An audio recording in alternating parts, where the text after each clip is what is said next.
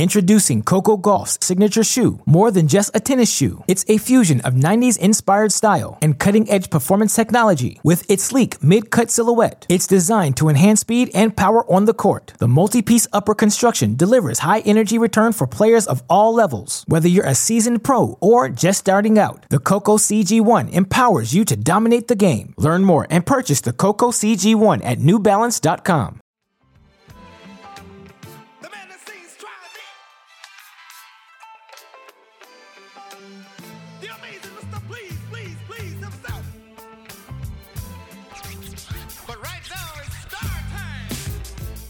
Welcome back, Cracked fans, to another edition of the Cracked Interviews podcast. I'm your host, Alex Gruskin.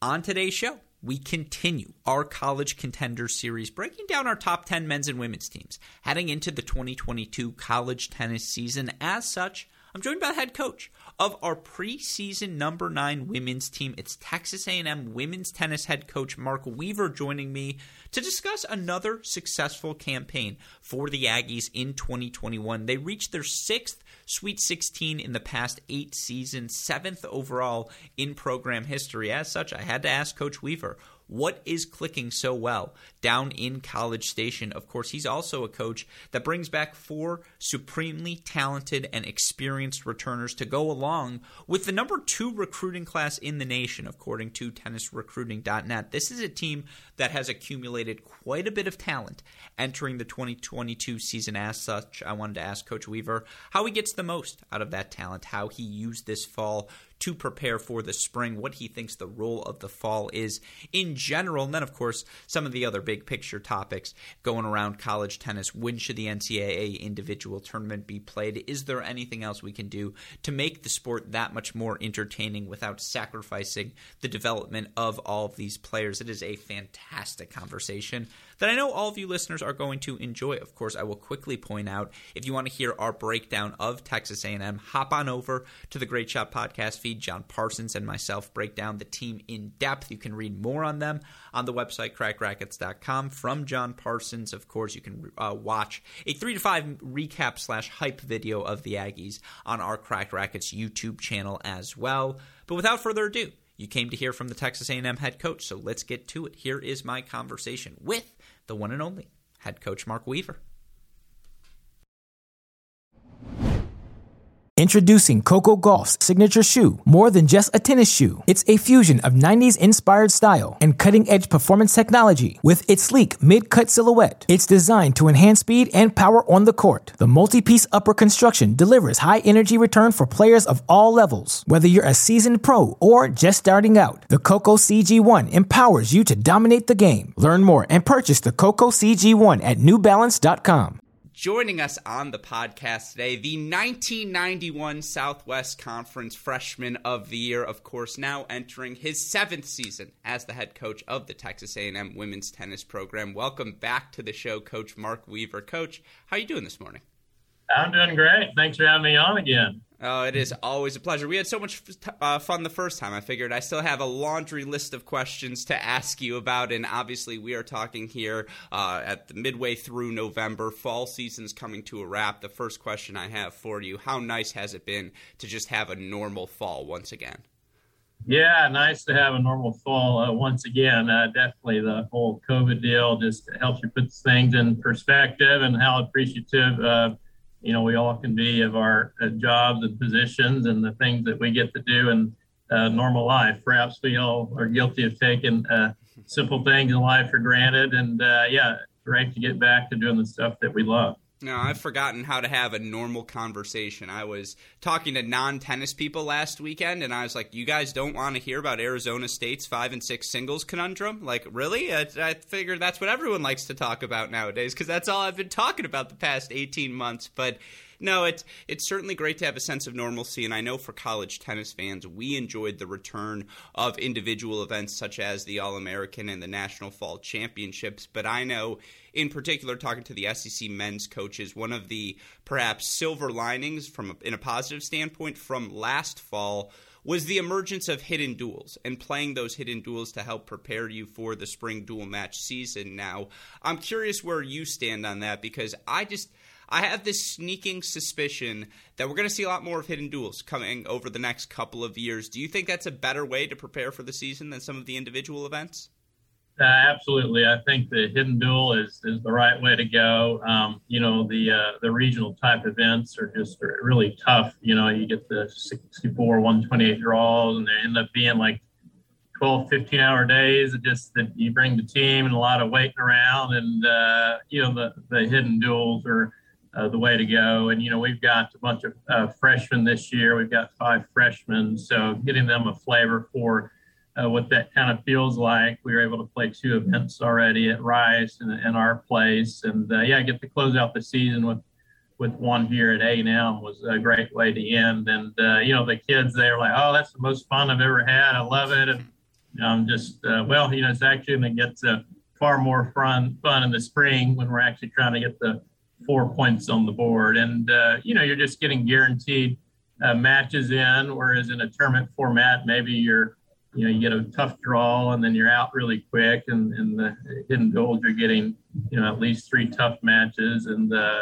getting good competition in each time, Mm-hmm. No, and it leads me to thinking just what is the purpose of the fall? If the fall is to prepare for the spring, then you want to play as many team matches as possible. At the same time, and I know this is a big picture topic and I'm hitting you with a big question early here in the podcast, but I'm going to go for it anyways.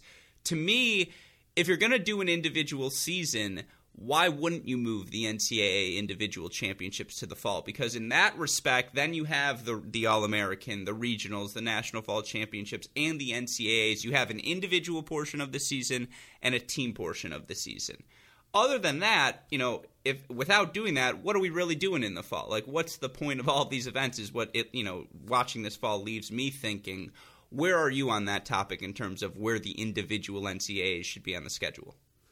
I feel very strongly that we should have individual NCAA championships in the fall. I don't have the perfect solution. I get that maybe some freshmen will maybe miss out on this and that. But, at the end of the day, I've been through it so much. And as big of a deal as the individual is, there always is a letdown after the team event.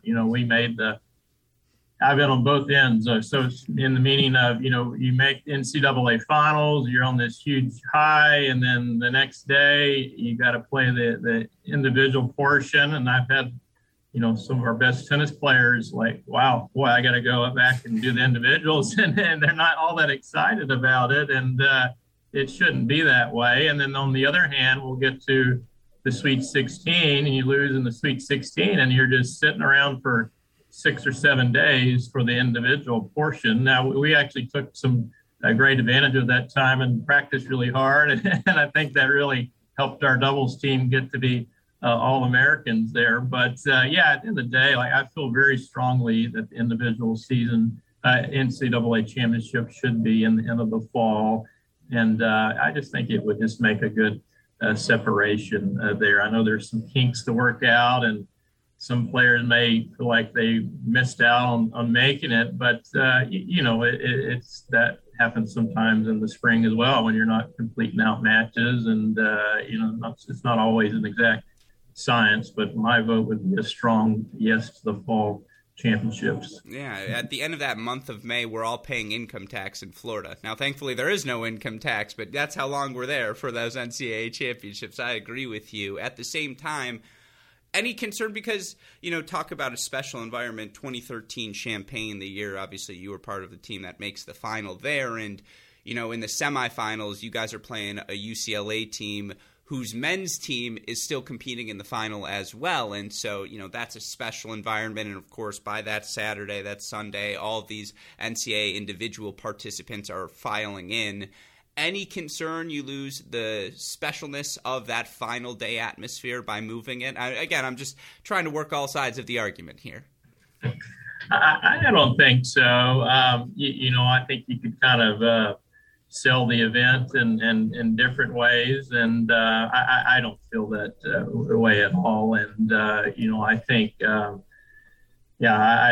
don't know. I don't think he would lose much of it. I don't know if I've really got a ton more to say in that. And, it'd be great, obviously, get the fans packed. And, I think we've had some pretty good attendance in the team portion of it. I don't know that we've had great attendance in the individual portion of it. So, I think it would feel a lot more special I know back when I played back in the Stone Ages of the early 90s, the NCAAs, even the individual portions seemed to be like such a big deal, ESPN, and, it felt a little different than it did now. But, I would definitely be for it. I think the kids could prepare mentally and physically better for it if it was separated. Yeah, well, I'll just say it was actually when your colleague Steve Denton played, that was the Stone Ages. You were not quite. You were more like the Bronze Age. We've advanced a little bit, but no, it's so interesting because I was talking to obviously your former player, now head coach at Arkansas, Cristina Sanchez-Quintanar, and I am curious. I want to hear your opinion. 2013 semifinal. A&M versus UCLA. You could hear me set it up in my previous question. Talk about that environment. We've never talked about that match in particular. How special was that? And obviously that building block for the program. You guys have made 6 NCAA round of 16s now in the past 8 seasons. What does that say about Texas A&M? We're definitely a program that's headed in the right direction. And, I do think in a lot of ways you can look back to that 2013 team that, it was just an amazing UCLA match there. And, we had so many good players then. And that match was a tricky one there. We were in a pretty good control of that. We had a match points against, that was Enid DeHaza there, and Chanel Van Wen there in the deciding match. It looked like we were going to close it out in straight sets, lost the match points, and then it started to look really bad for the Aggies in the third set. And then, fortunately, Chanel had some little cramping issues there, and we were able to kind of make a run there. I think we won maybe 5 or 6 straight games there at the end, and just an amazing comeback by Enid there. And and even just moving into that championship match, we were a hair away from getting that one. I remember we were up, I believe probably should have won the doubles point. We ended up losing 4-3. We were up 6-0-3-0 against Nicole Gibbs there. You brought up Christina, had her chances there. And then Christina Stanku had Christiane up, I believe, 2 in the third set there. But what high-level tennis that was. Those are some pretty impressive names there. And I feel like that way we've been able to carry on that momentum there. And, we feel like this year's team with a pretty legitimate shot of perhaps getting back to those big final round matches there. Yeah, no, absolutely. And you look at the players you bring back to this year's team. A bunch of them had success last season, and obviously that starts with Tatiana Makarova, who I believe is preseason number 10 or number 12 in the ITA rankings. And obviously her and JC Goldsmith are, All-Americans last season, and they have a successful fall as well. I want to start with that top 2 because you look at the numbers last season, 17-6 overall at 1, 18-7 overall at 2. Obviously, I would say objectively it wasn't the best season for the SEC conference, but they still performed that well in the SEC. What growth did you see from them last year? And I believe, is this going to be potentially the 3rd straight year you have her, JC, and Katja all back at the top of your lineup? Again, has the plan been going? Year 1, you take some lumps. Year 2, a little bit better. Is everything shaping up for a big year 3? I think everything's shaping up there. And, like you said, Tatiana, returning at number 10 in the nation. And I don't believe she lost a match in the SEC at 1 last year, at least in the regular season, which is pretty amazing when you think back of, not to dog on Tatiana, but when she first got here, she was playing 4-5 with a losing record there for a while. And then just the transformation of her game, both mentally and physically, she's become one of the best players in the nation. And, sometimes when kids come in, they're top 10 right off the bat, and it's really been great to see the improvement of Tatiana each and every year. So, we know that she can perform up high for us there. And JC Goldsmith, I feel like this is the best. She's come in from the summer, the most prepared, played more tournaments, and I think she knows we've got a pretty special team this year, and she's really upped her game and bringing it more on a consistent basis. Because JC was playing some amazing tennis in the NCAA tournament there.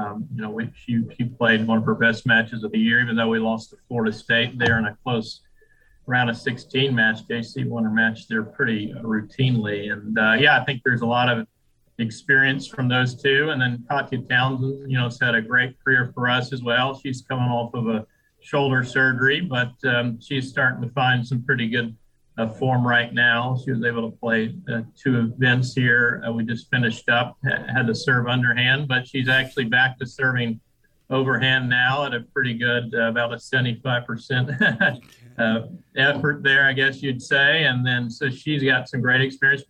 She played number 1 as well at one point, made the second round NCAA tournament. And we've got a lot of good freshmen. I don't want to steal your next question, might be about our freshmen, but we got some pretty darn good freshmen coming in as well. So I don't want to steal your thunder with any of the freshman questions, but I'd happy to go on a few of those as well. No, absolutely. I want to talk about them, but I have to ask because you alluded to it, and you look for Tatiana and JC, 13-11 last year in dual matches.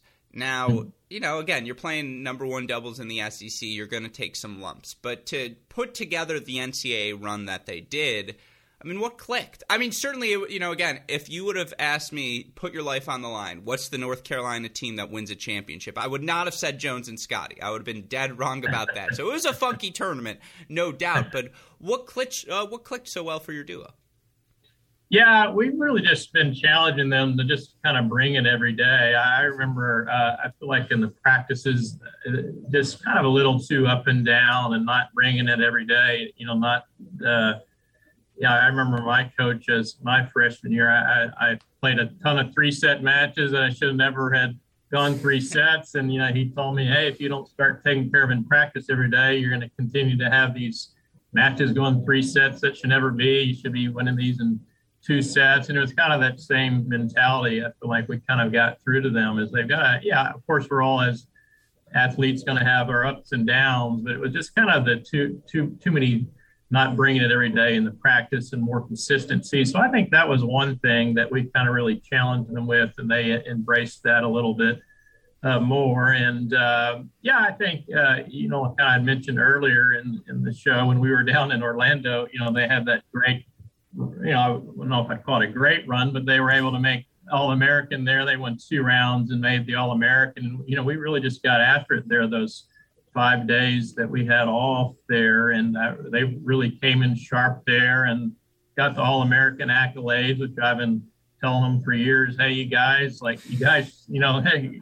should be All-Americans. Let's get this done. And I think getting that award really made them feel like, hey, we actually are pretty darn good. And I think they really, this fall has been probably their best fall as far as consistency and bringing it every day. And we were just a hair away from the semifinals there at the fall championships. A little bit unfortunate there. We were up 4-1 in the first set, and just a really fluky thing happened. We got hit by an overhead that was going about 50 yards out, and it kind of shook us up a little. And then we had some chances to serve out the first set. Had a set point there and let that slip away. We won the second pretty routinely. And then, those super tiebreakers could go either way, and kind of some flippy things happened there as well. But the other team's an excellent team, and just at the end of the day, they beat us. But they've really taken it to another level, Tatiana and JC. So. No doubt about that. And it was the loss to Old Dominion, right, at the National Old Dominion, in the third set yeah. breaker. And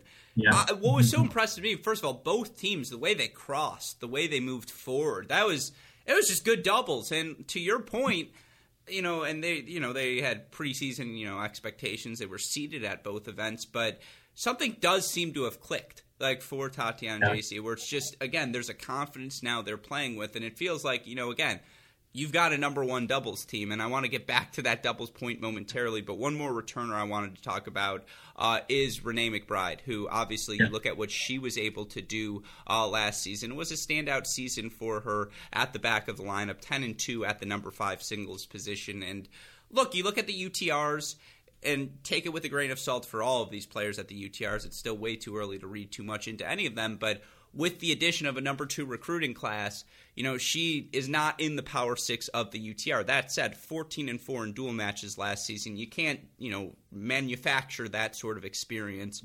What clicked for her so well? And again, to have 4 essentially, upperclassmen here to return to lean on, how does that shape what you guys have been able to do this fall with the freshmen? Yeah, we've kind of got an interesting dynamic, and we got a bunch of upperclassmen and a bunch of freshmen. So I do think our upperclassmen are, great examples for the freshmen. The freshmen really kind of bought into our culture of it's just kind of like we get out there and we work hard and we have fun. There aren't a ton of team rules necessarily that the Aggies make, but it's you get out there, you work hard, you're respectful, and you're just here to get better every day. And I think the freshmen could see that pretty easily with how the upperclassmen get in to the practices. And I know Renee had an impressive year for us last year. She hardly lost matches there. And but yeah, like you said, it's we've got some the UTRs aren't the Bible necessarily, but yeah, we've got some pretty good freshmen there with some pretty high UTR. So there's definitely going to be some competition on who's making the lineup here. So it's a good problem to have, but it's crazy to think we're going to have some really good players that aren't going to get to play in all the matches. So so with all that said, talk to me about the freshmen. You bring in the number 2 recruiting class, which, by the way, bravo to you. That's pretty always awesome. But, what have you seen from, them in particular as a group? Have they gelled well? And I imagine for them in particular, that's probably got to be the best part of having a full fall.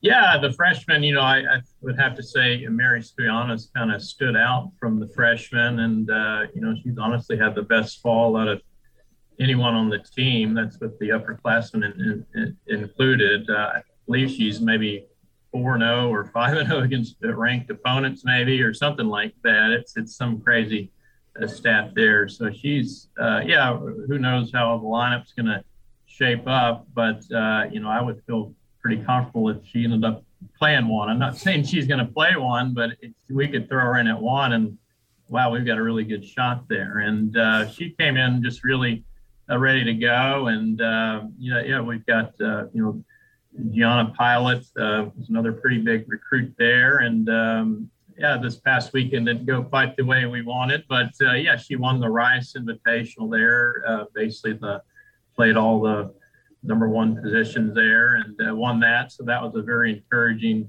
result there. And looking for just a little more consistency from her on the day-to-day basis as well. And she's aware of that. And, Jeanette Morelos, she beat Baylor's number 1 player this fall at Baylor. And, that was a very impressive win there. So it's like, Jeanette's, wherever she's going to be in the lineup, I'm not so sure. But that's a pretty encouraging result there. And, Ellie Pittman started out a little bit slow in the fall. And she's kind of starting to figure things out there. And she went 3-0 in our tournament this weekend here. So there's, lots of options there, and we'll just have to figure out the right lineup. We'll have time to do that. Mm-hmm. No, and I'm curious because, last year I look at the matches you guys played and, in the matchup against Georgia, they get you at 4 singles, they get you at 6 singles, and, in the match against Florida State, in the end, their depth sort of wins out as well. Do you feel like with the addition of this recruiting class, with the addition of, or the returning of your seniors as well, you guys have the depth this year to, compete 1 through 6? And, the numbers last year, you're over 500 in every, I think you won over 60% of all of your singles matches. But, how important is that depth in today's college tennis? And, quite frankly, do you think you got it this year? Yeah, I definitely think we have the depth this year. I kind of wish we could play 8 singles matches, to be honest with you. But I think the doubles is going to be much stronger this year than last year. We're going to have some, I think, 3 very strong doubles teams we're going to be able to put out there. And, we had some unfortunate injuries towards the end of last season, kind of limited our options in the doubles. And we had talked, you had a great point of Tatiana and JC about the aggressive doubles play kind of from both those teams out there. And that's something that they've really embraced. And that's something that we're kind of working on with the team overall in general. And we feel like we've kind of got some talent to do that and the game styles to play more of that aggressive minded doubles. I really feel like in the scoring format these days, a set to 6, no ad scoring, it's pretty hard to play like passive doubles, in my opinion.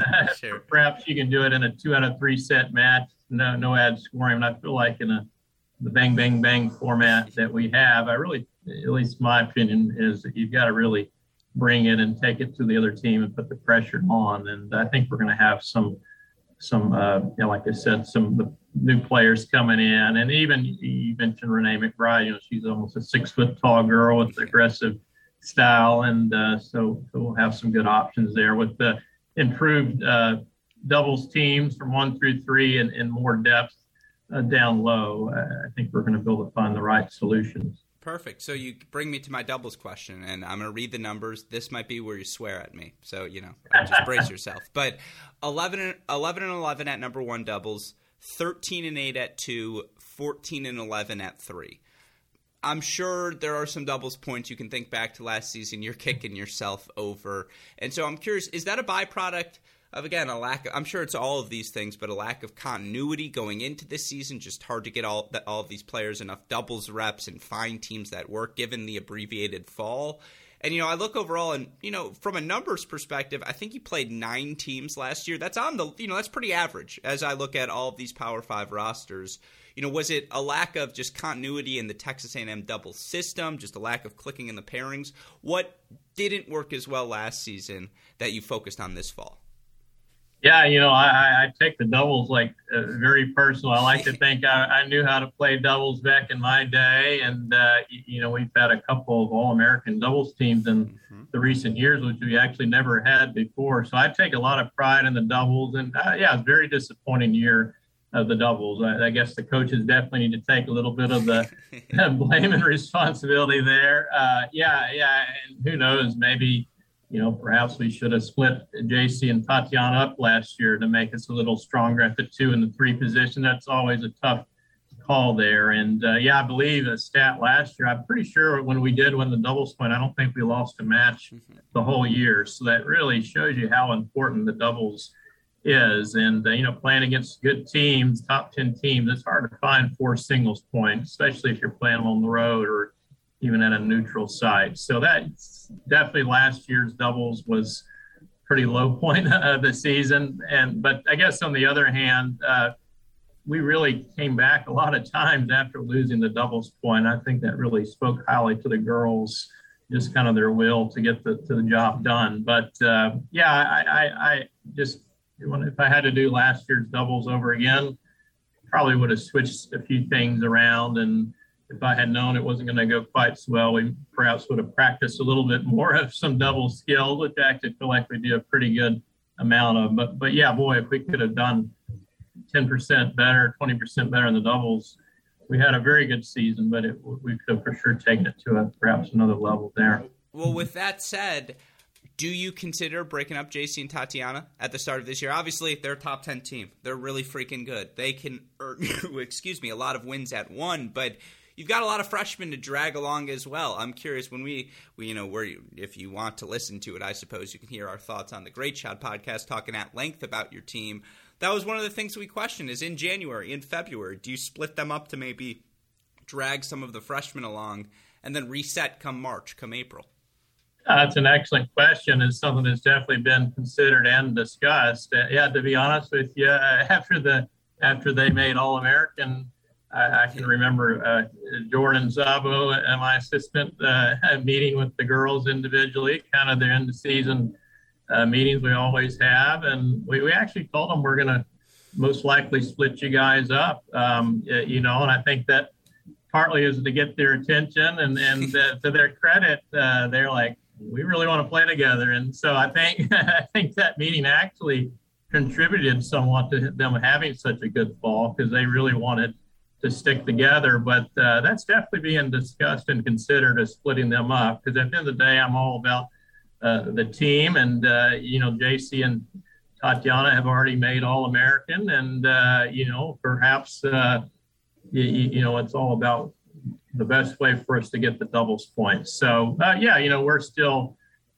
perhaps have some roster changes coming in, additions coming in the spring, and we're kind of waiting for that to play out a bit there. So we've kind of told the girls all year, hey, we're switching the doubles up a lot this fall. We practice with different partners almost every day. We're waiting for January to get here to start figuring things out even more. It's all about improving our double skills and how we play individually. We've been having the girls practice playing on the do side, practice returning on the ad side. Don't get too stuck or too comfortable on what side you're playing because, come January, we're open to all options there, and splitting JC and Tatiana up is definitely not something that isn't strongly being considered. So we'll see. No, yeah, and you're going to have a bunch of opportunities before the kickoff weekend. You've got 3 doubleheaders planned, so 6 matches to get repetitions. And given you've said you'd like to play 8 singles players, I'm sure you're going to get a bunch of reps for a bunch of players throughout the weekend, those days as well. But you look at the kickoff weekend. Princeton's coming to town, right? Round number 1, and we saw Daria Freeman, finalist at the National Fall Championships, and Brianna Schvetz was excellent during the 2020 season. Vicky, who's got a ton of talent, and then you go up and down that lineup. That is no easy kickoff weekend for the Aggies this season. As you look at the schedule, what were your thoughts this year? I'm looking up and down. I'm sure there are some dates still not posted out there, but you guys are getting after it this year. Yeah, we've got a pretty good schedule there. And, boy, that Princeton team is very, very good. That's potentially a top 10, top 15 team. I would say definitely a top 20, top 25 team, perhaps even a top 10 team if things go well for them. I believe they've got a pretty tough schedule. Looks like they've done a pretty good job in their scheduling there. They've got an excellent team. And, we were all excited to host. And the way the draft was playing out, I was like, we're going to have a pretty good first round draw. Then Princeton, I forgot about Princeton. They didn't play last year, so that was the Aggies better be ready to go. So we're obviously excited to host, and Princeton's got an excellent team this year, so we'll have to be ready, which I know we will. We're starting back January 3rd in our official practices, and like you said, we've got a ton of double headers, and we want to have all the girls have opportunities to compete early on and prove themselves and get that, especially the freshmen getting the true feeling of the dual matches. And it's going to be a tough draw there. And whoever wins, whoever loses will play South Carolina or Texas Tech. Those are 2 pretty solid teams there as well. South Carolina's top 3 are very, very strong there. So, but it's going to be an exciting kickoff weekend. Hopefully we get some good weather here in the end of January. I was talking with the ITA. They're just going to give your winner's region just a spot in the quarterfinals. So, you guys can skip the round of 16. You've gone through enough during the kickoff weekend. But I'm curious from a scheduling standpoint. Last year, something they waived was the 500 rule, because for some schools you couldn't play out of conference. And for those that don't know, the 500 rule, you have to be 500 or better to qualify for the NCAA tournament. We all remember the 22-match Tuesday played by Arkansas a couple of years ago, and legendary incident. But would you be fine if, moving forward, the 500 rule was just waived permanently? I think the 500 rule should be waived permanently. We just even from my experience, we had a very strong team. I believe it was about 4 or 5 seasons ago, and we were 10-10 going in the final 5 matches. We were in the top 20 the entire season, never dropped out of the top 20. 10-10 going in the 5 SEC matches, 4 of which I believe were on the road, 4 of which were against top 25 teams, and that's pretty scary to think. As a team, we beat Georgia. They were number 2 there on the road. We beat, I believe it was Tennessee, and I forget, perhaps Kentucky and one other team. But if we don't play good tennis there at the end of the season, we end up winning 4 out of 5 of those matches. I believe they're all on the road or mostly on the road. And then against top 25 programs, we don't make the NCAA tournament. This is a team that we made the national indoors. We had a win or 2 there at the national indoors, beat number 2 Georgia at Georgia, and then we were almost didn't make the tournament. So, especially with Texas and Oklahoma joining our league, and I believe 2025 is still the year they're telling us. You're adding in Texas is one of the best programs in the nation with my good buddy Howard Jaffe there, and then Oklahoma has had a pretty strong team in recent years, and I feel like they're just a hair away of kind of being in a more of a top 20 level there, and that's a pretty scary SEC.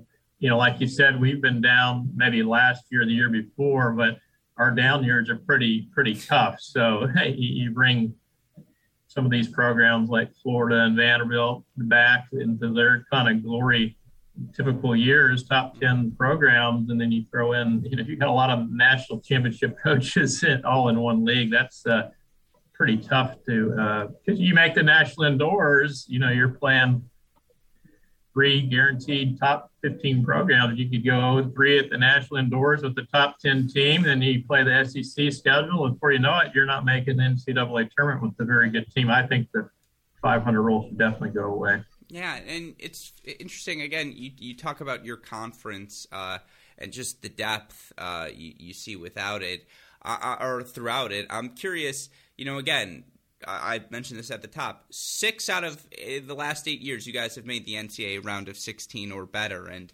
I'm curious, what does that say about your program? I know I asked this a little bit earlier, but is round of 16 now the expectation for you? Is competing for a conference crown in a year where the era of Katarina Jokic is over? And obviously there were a ton of. It wasn't just her; it was Elena, it was Marta as well, but.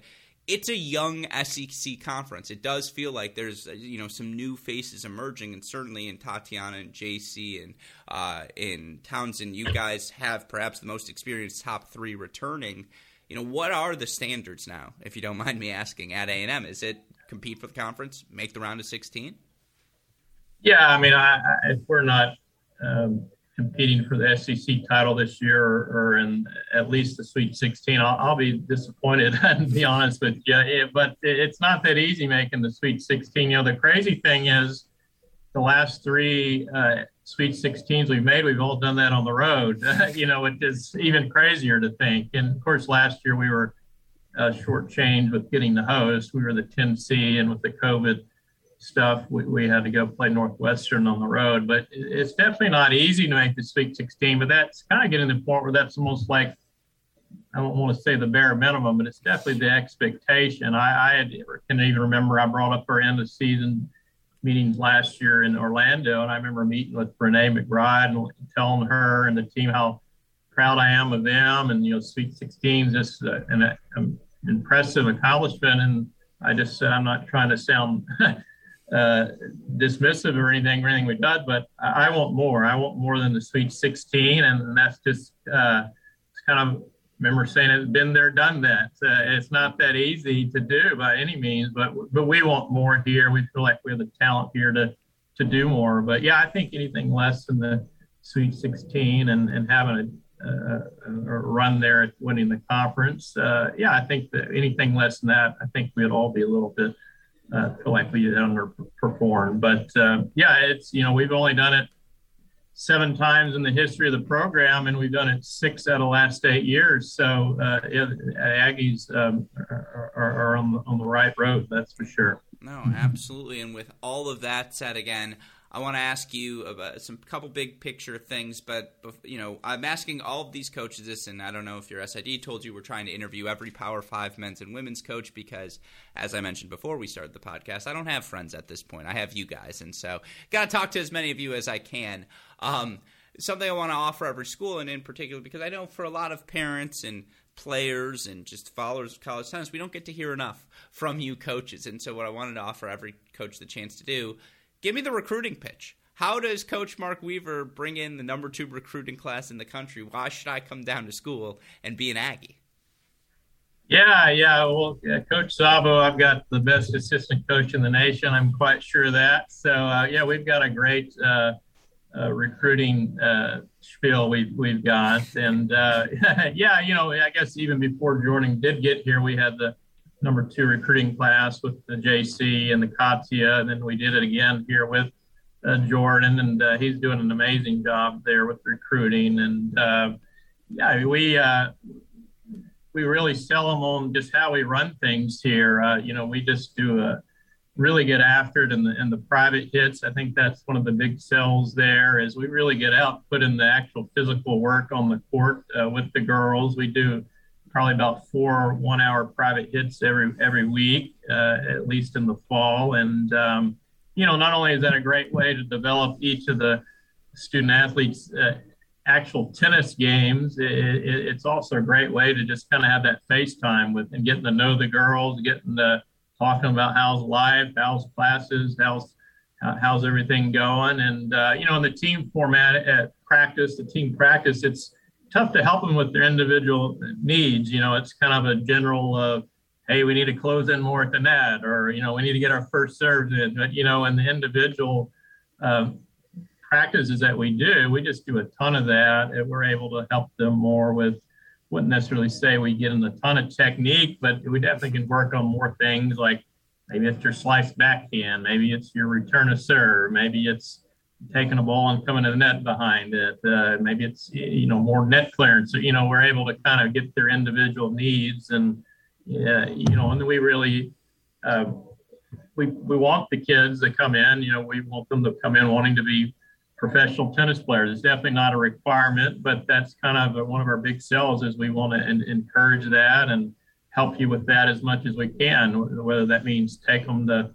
some pro events in the fall. And, we definitely encourage that mindset there. And I think you've been very gracious and talked about our successes. And I think a lot of people can see it's a program that's headed in the right direction. I don't know if there's another program that's made such upward progress over the last 10 years or so. And I think that that's kind of catching a lot of the big recruits' attention there. And we've got some great kids. In some ways, I feel like Riley McQuaid, in a way, was kind of like when I offered her that scholarship, she's the type of girl that I want on our team, the representative of our program. And, Riley, she played maybe 5 or 6 singles, 3 doubles most of her career. But boy, what a team leader, what spunk she had. And, everybody loved Riley McQuaid, kind of the, golden girl in USTA tennis. And in a way, I really do feel like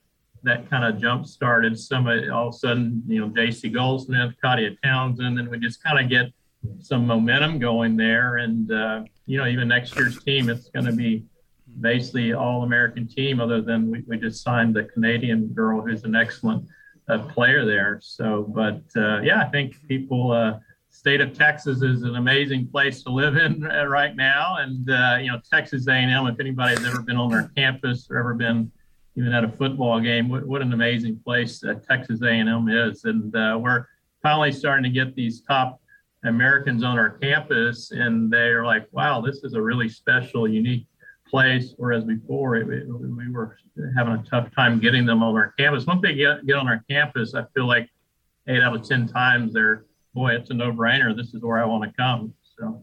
Yeah, no, and it's interesting. Again, you talk about the makeup of your team, and right now in particular, perhaps for coaches, it might be enticing to go after Americans given the changes in NIL rules. And obviously NIL, name, image, likeness for the listeners that don't know. I'm curious for you, A, if NIL has impacted any of your recruiting, but B, again, my theory is, the big state schools will be fine because the Michigans of the world, the Ohio States of the world, whatever, you're going to have a big enough alumni base and some sort of fanatic tennis fan who's going to be able to facilitate those sorts of things. But it's also the communities like College Station where, everything is Texas A&M. It's a Texas A&M town that are best positioned to take advantage of these new rules. How do you see NIL impacting recruiting moving forward? Do you think it impacts recruiting moving forward?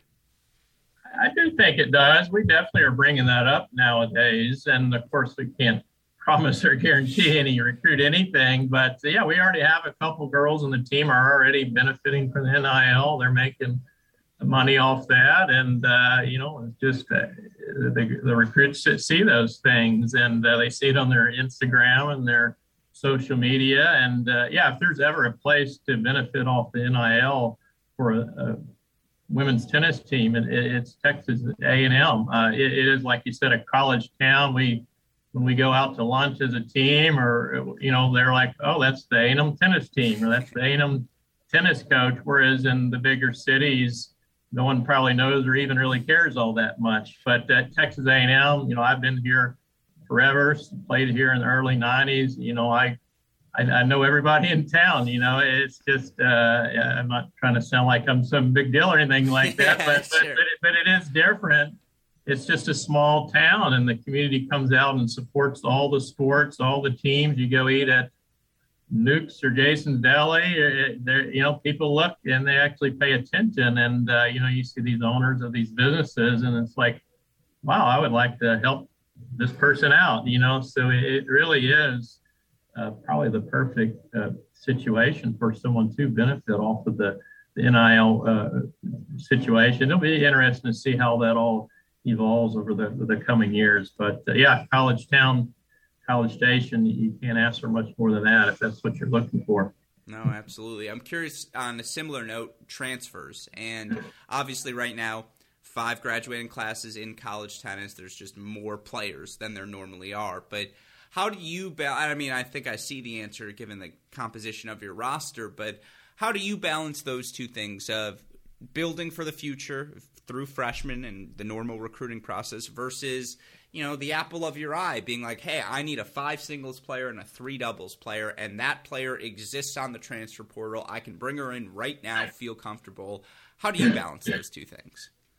Yeah, we've had a few transfers over the years. We definitely are looking at the transfer portal quite often. We haven't taken advantage of it too much, I guess, since, all the how easy they've made it now for the kids. I think it's almost a little too easy, perhaps. You get upset about, I played number 1, or I played 2, but I should have been playing 1, and all of a sudden the kid's on the transfer portal. But I do think it does serve some good purposes of if a kid, happens to choose the wrong program, it does make it an easy way out for those that perhaps, made a mistake on where they should have gone. But we're always stalking the transfer portal.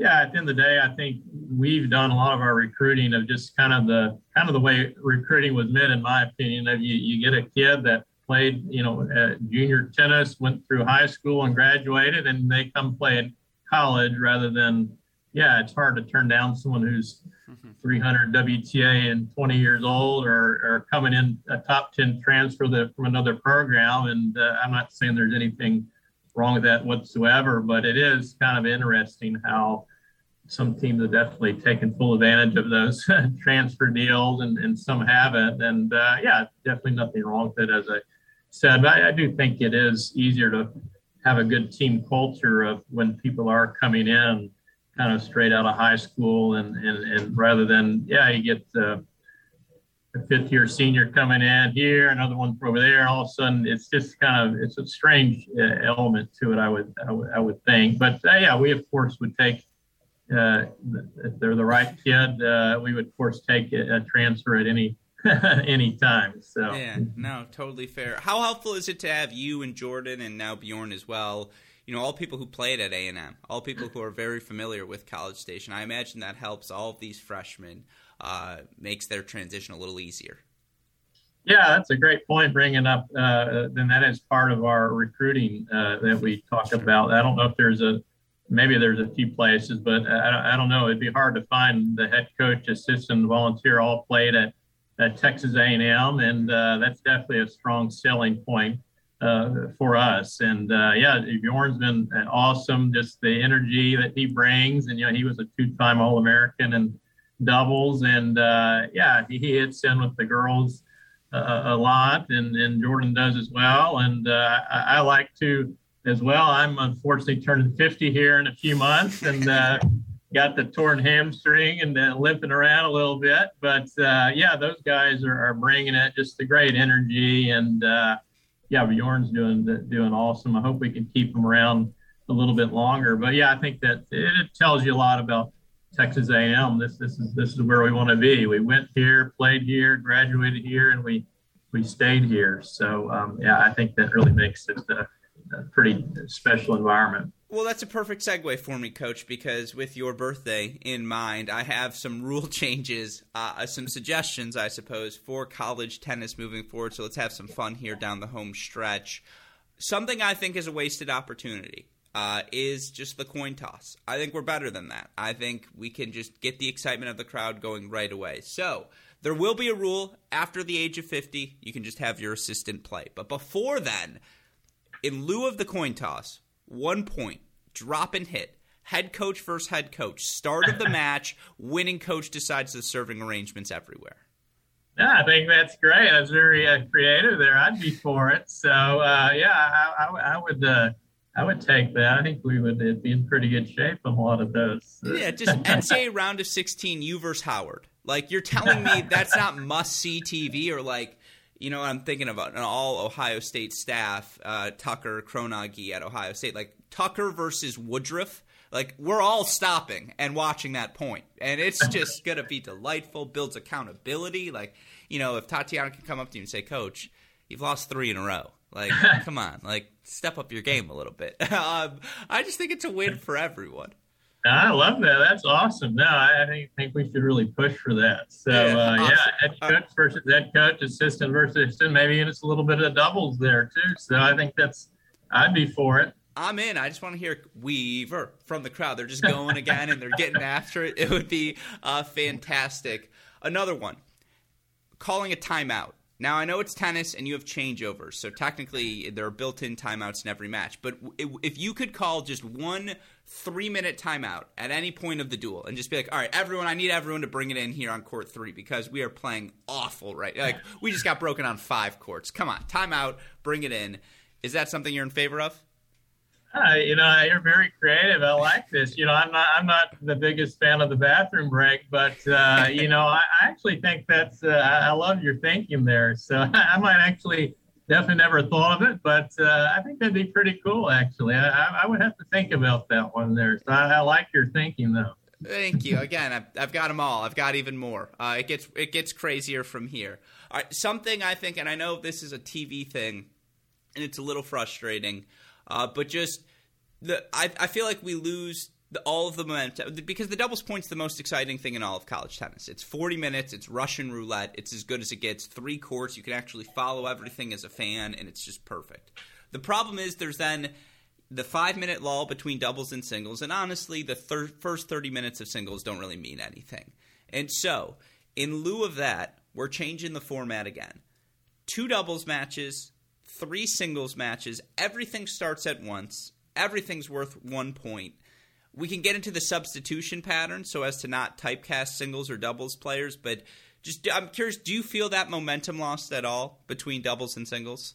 There definitely is. When I played, at least the first 2 years, we would always start with singles first, followed by doubles, and it was best of 9 points. Doubles counted every match counted as a point. It was nothing more exciting than playing the doubles for the team win. I can still recall my sophomore year, me and my doubles partner, Bernardo Martinez, it came down to our last match.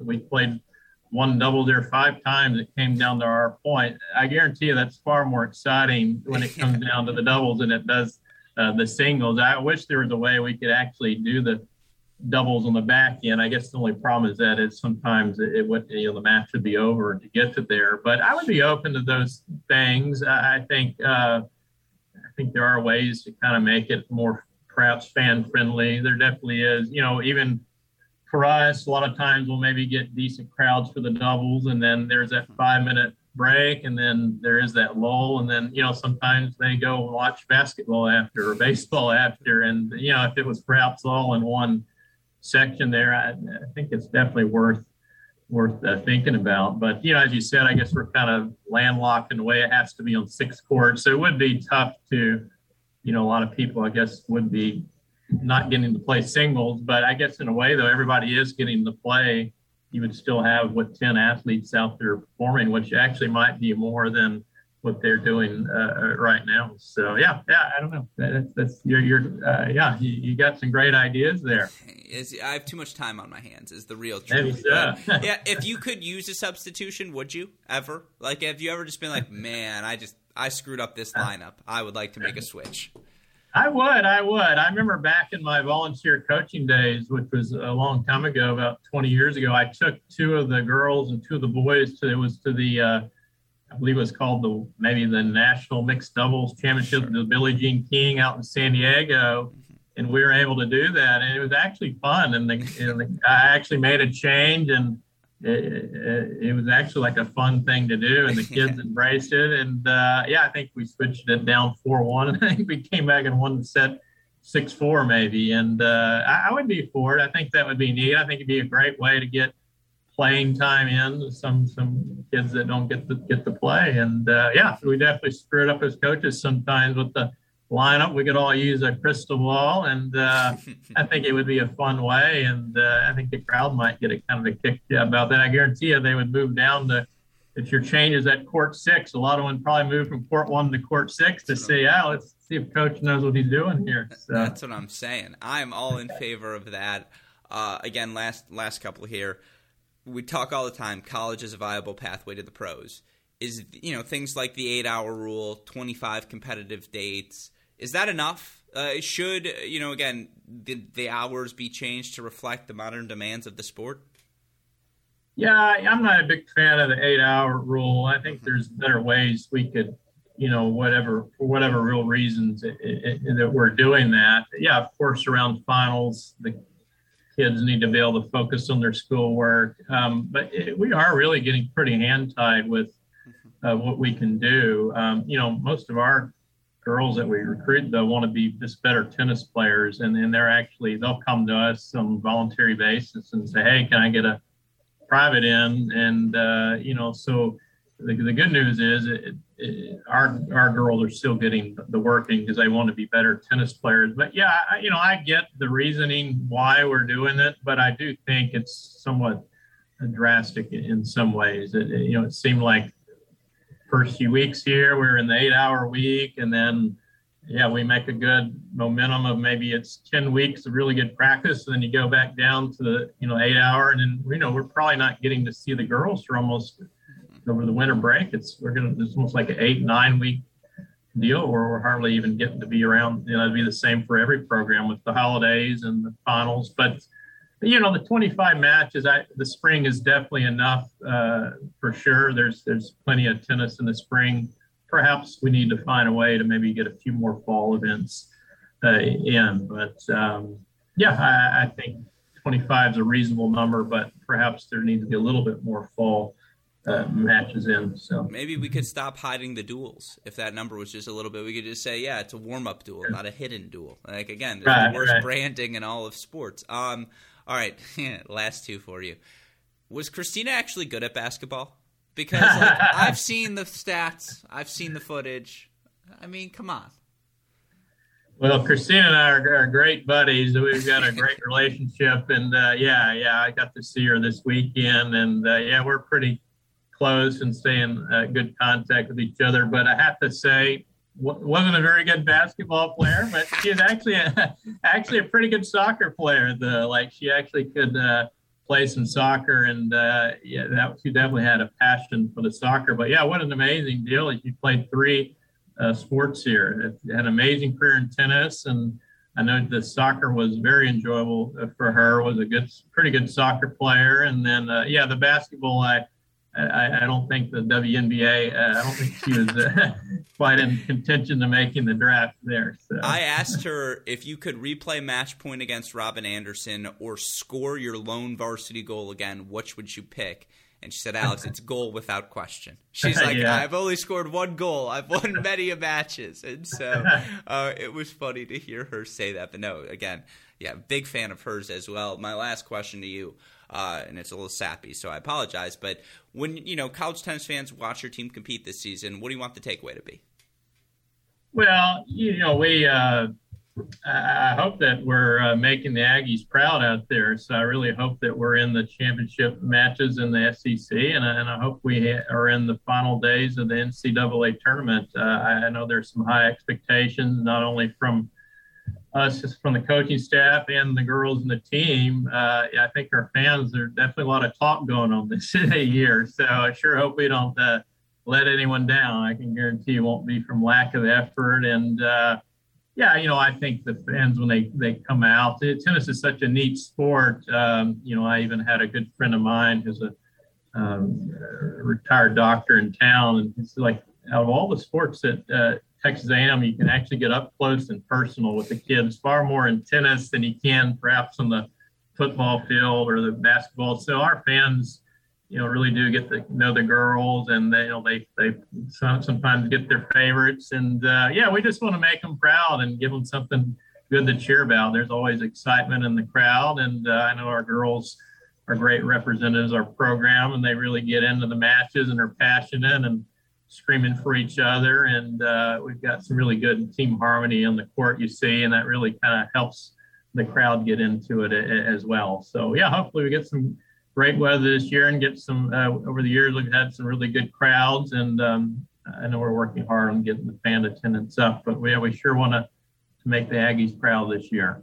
A head coach versus head coach point would seal it for you. It would be full stands, match in, match out. But I always sincerely appreciate you taking the time to chat with us. And for what it's worth, the summary of the podcast on our side was number 9 with room to grow entering the season. So take that however you'd like to take it. But of course, Coach Weaver, sincerely thank you so much for taking the time to chat today. Wishing you and the team safety, health, and of course, success throughout the course of the 2022 season. Thanks, Alex. You're the best in the business. You're doing great things for college tennis. We really appreciate what you're doing. Keep up the great work. I appreciate you saying that, Coach Weaver. Thanks so much. It's gig 'em, right? That's the move? Gig 'em. Right, Thank you so much. Yep, take care. Hey, it's Kaylee Cuoco for Priceline. Ready to go to your happy place for a happy price? Well, why didn't you say so? Just download the Priceline app right now and save up to 60% on hotels. So whether it's Cousin Kevin's Kazoo Concert in Kansas City, go Kevin, or Becky's Bachelorette Bash in Bermuda, you never have to miss a trip ever again. So download the Priceline app today. Your savings are waiting. Go to your happy place for a happy price. Go to your happy price, Priceline. Hope all of you enjoyed my conversation with Texas A&M women's tennis head coach Mark Weaver. A thank you to him for offering as much time as he did. I always tell these coaches 30 to 40 minutes work, and we always end up right around, if not over that hour mark. So again, a thank you to him, and we are wishing he and his team health and success, of course, throughout the 2022 season.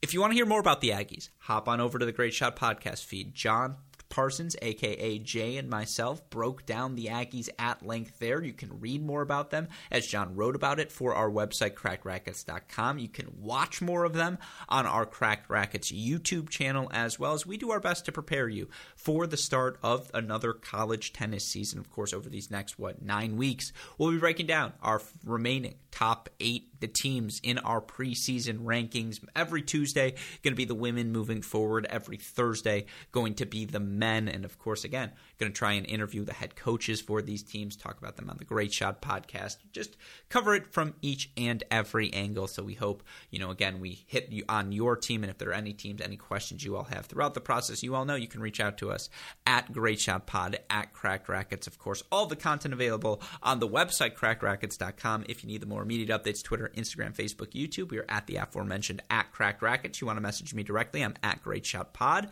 Of course, like, rate, subscribe, review to this show, our mini break podcast, Great Shot Podcast, and Cracked Rackets YouTube channel so you don't miss out on any of our content. Speaking of which, all of that content only made possible because of the fantastic work of our super producer, Daniel Westhoff, who, as always, has a of an editing job to do day in, day out. Shout out as well to our friends at Tennis Point. You all know the deal, tennis-point.com. The promo code is CR15. With all of that said, for Texas A&M women's tennis head coach Mark Weaver, for our super producer Daniel Westhoff, and from all of us here at both Cracked Rackets and the Tennis Channel Podcast Network, I'm your host, Alex Gruskin. You've been listening to another edition of the Cracked Interviews Podcast. Stay safe, stay healthy. We'll talk to you all soon. Thanks, everyone.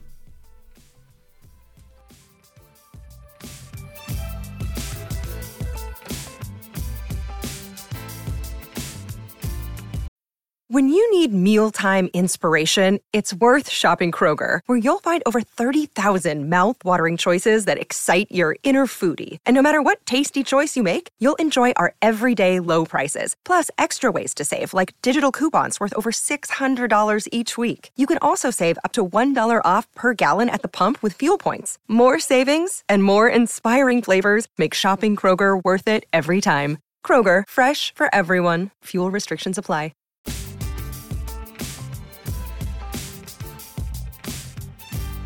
Another day is here, and you're ready for it. What to wear? Check. Breakfast, lunch, and dinner? Check. Planning for what's next and how to save for it? That's where Bank of America can help. For your financial to-dos, Bank of America has experts ready to help get you closer to your goals. Get started at one of our local financial centers or 24/7 in our mobile banking app. Find a location near you at bankofamerica.com/talktous. What would you like the power to do? Mobile banking requires downloading the app and is only available for select devices. Message and data rates may apply. Bank of America NA, member FDIC.